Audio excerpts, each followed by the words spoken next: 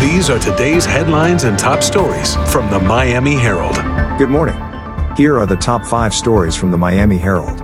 First, the weather. Look for highs in the upper 80s and overnight lows in the mid-70s. Let's get things started at the grocery store. Get 2 vaccines at Winn-Dixie, Fresco E. Moss or Harvey's Supermarket and score $20 in free groceries.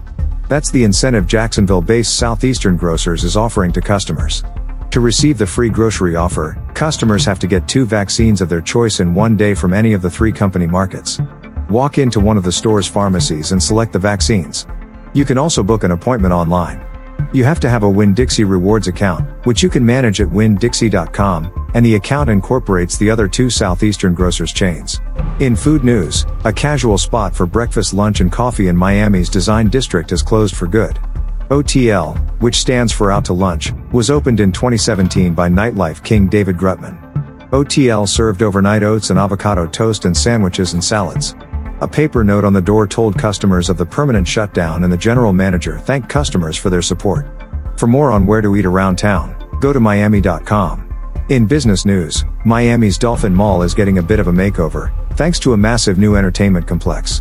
Vivo Dolphin Mall is a 62,000 square foot dining and entertainment space scheduled to open this summer at the Sweetwater Mall.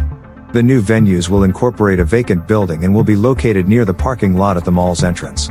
In hotel news, a Coconut Grove icon has become the only Florida property to make a prestigious list of best new hotels.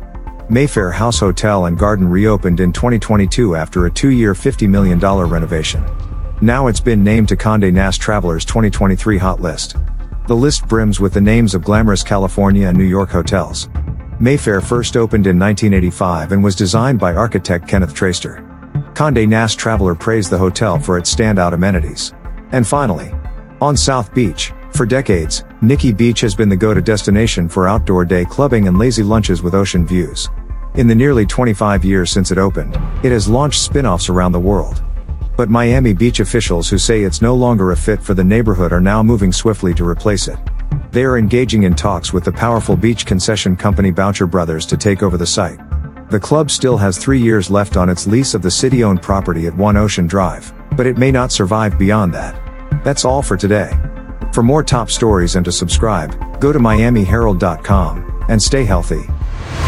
This has been today's headlines and top stories from the Miami Herald.